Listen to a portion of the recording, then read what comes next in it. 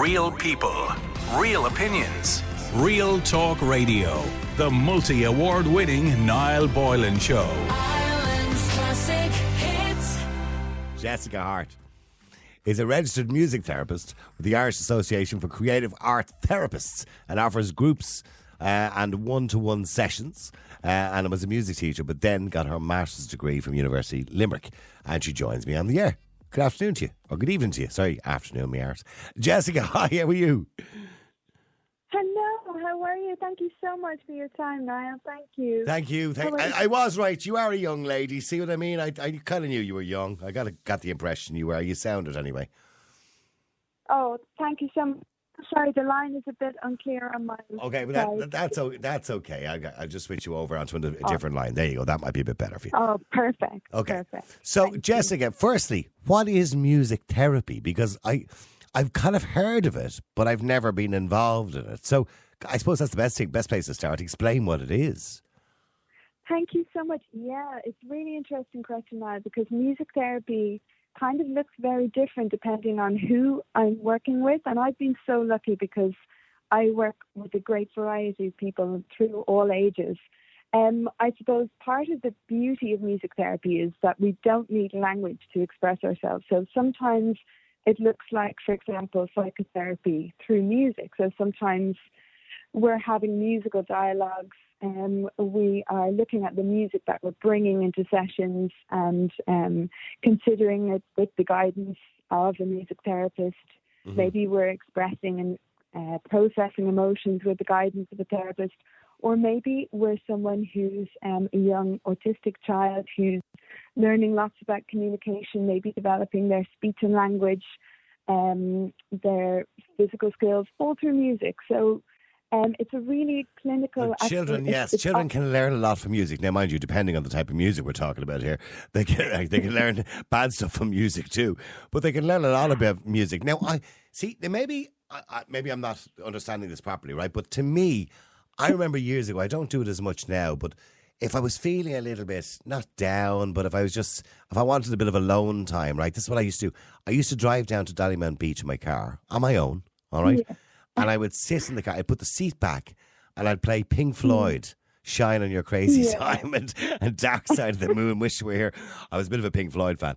And it was so chilled and you would just think about nothing. You know that? Great song. Great song. Yeah. Oh, yeah. And it's so interesting now because often we think about music having a similar impact on everybody. But actually the impact lies within the individual. So I might listen to that song and feel something completely different than you feel. And you know, that's kind of the beauty and the wonder of music as well.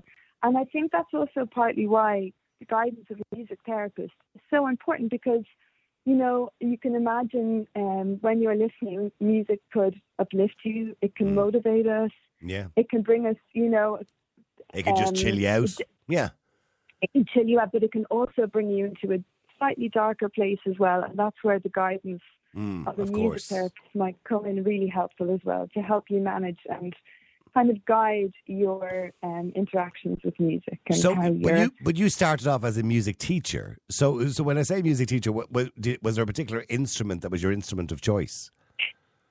That's really kind. I actually started off, my initial goal was to be a music performer. I played the oboe. I've been lucky enough to play with the concert and symphony orchestras.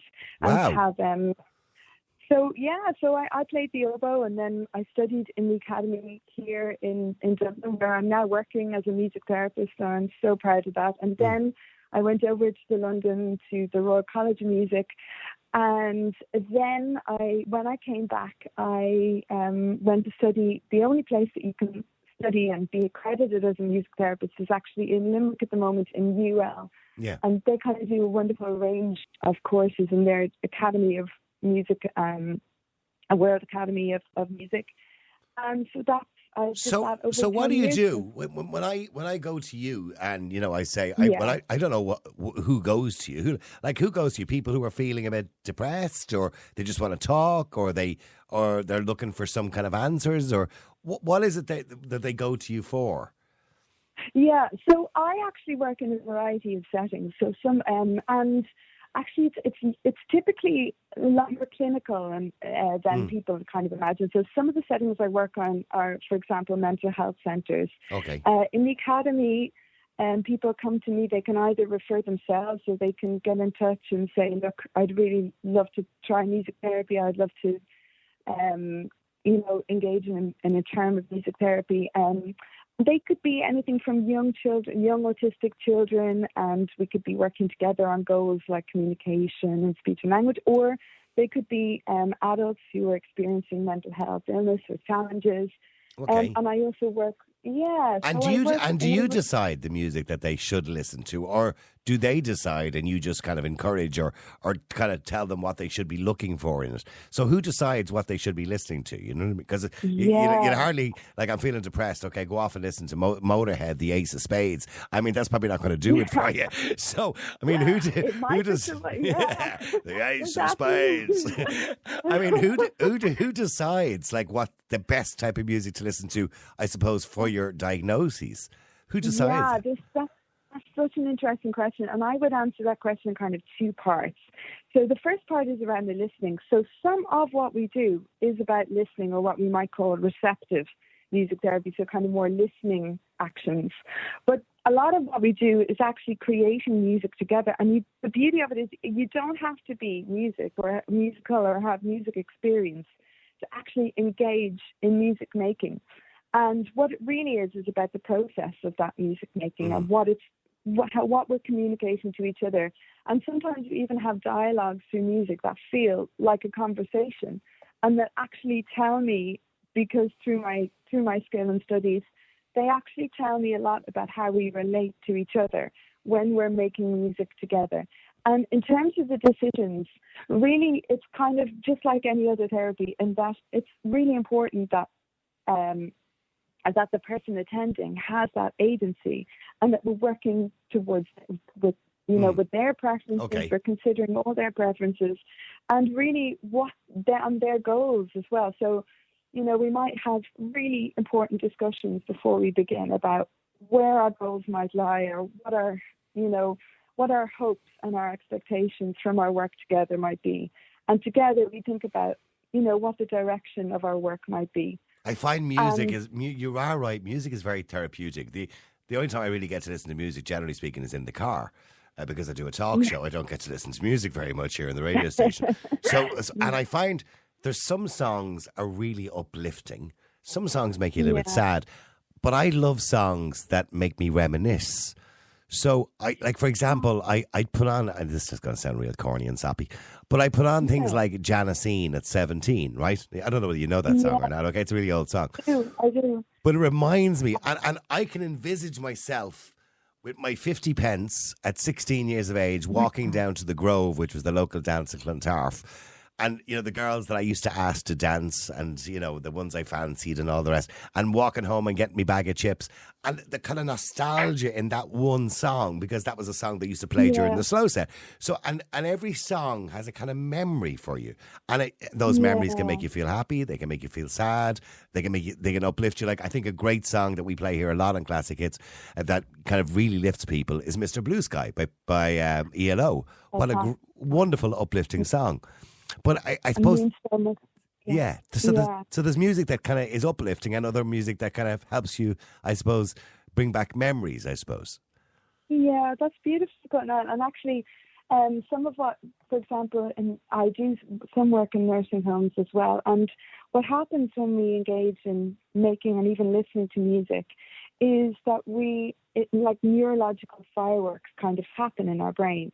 And part of what our brain does while we're engaging with music is unpack and process all those memories. So some of it is, for example, like the parts of our brain that kind of file things and associate things and then attach emotion to things. Those parts of our brain really light up when we're engaging in music. And so it's not just kind of one part of the brain really that kicks in when we're engaging in music. It's a lot of it's a huge part of our brain, and even across the center of our brain, which is what we call the corpus callosum, that kind of sends messages from one lobe to the other.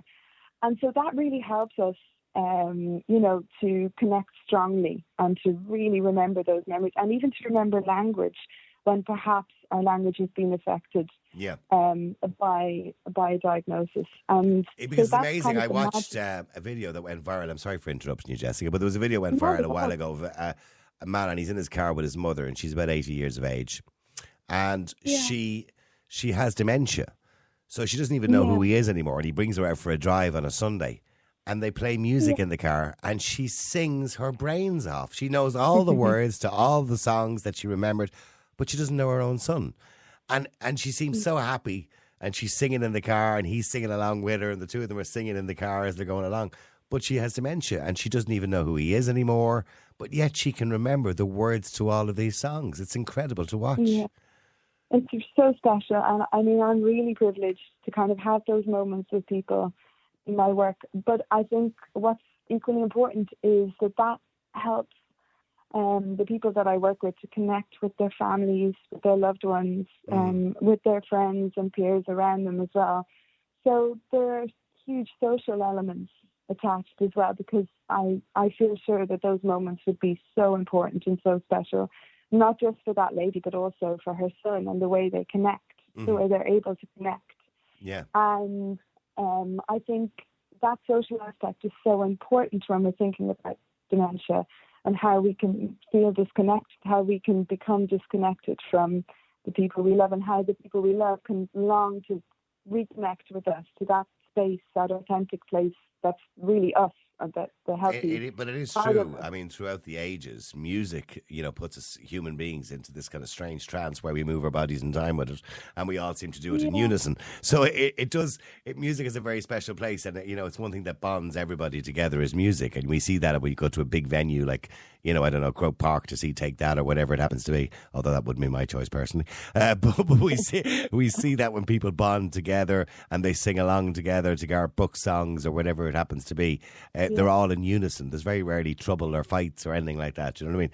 So music does bond people. You're so right. It goes back to our kind of earliest evolution, actually, which is really fascinating. And I suppose, the parts of our evolution that are our fundamental, earliest evolved systems within us, about being social, about being in community, being able to connect and communicate with each other. And that sense that we always needed as humans fundamentally to gather and to feel like we belonged.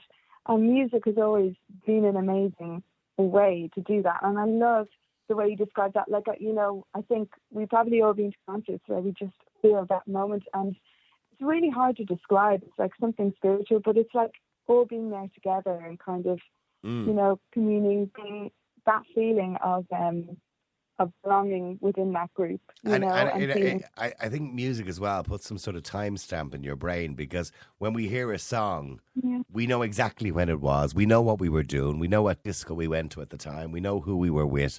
It brings back all those kind of memories. So I suppose what you're doing as a therapist is helping people to connect the music to the right feeling and the right emotion in their brain. That's a lovely way of putting it. And also, a lot of the time I'm using music as a kind of a motivational force to work on towards our health goals that might just not, it's like when we are walking or exercising, we use music. So, we use for music motivation, to of course, yeah. That motivation, for supportive rhythm, for all these things, and so sometimes what I'm doing is I might be doing, for example, shared work with a physiotherapist or with a speech and language therapist, and because we're including music, we're adding this whole new dimension that just means that we can get there easier and and faster, because we're harnessing the power of music. So everybody wants to know now, Jessica, what does the music therapist listen to? So when the music therapist is on her own in her bedroom, or in her car and on Dollymount Beach or wherever it is, what does the music therapist listen to? No, you're not allowed to ask me that. Am I not? Am I not? Okay, fair enough. Is that an unfair question to ask? Oh, no, I'm joking. It's like what does the chef eat? You know what I mean? I have a really eclectic taste, and actually, since I began this work, I've been introduced to some incredible singers, artists that I may not have known. It may not have been a genre that I would have been familiar with. So are you gonna tell me? Well, I love kind of classic. I love Nina Simone. I love Ella Fitzgerald. I love kind of the classic. Oh, well, then you would have liked my Janisine choice then earlier on, then, wouldn't you? Yes. They learned the truth at 17. Definitely like that. I used to love Janisine. I used to like Judy Zook. I don't know if you remember Judy Zook. No.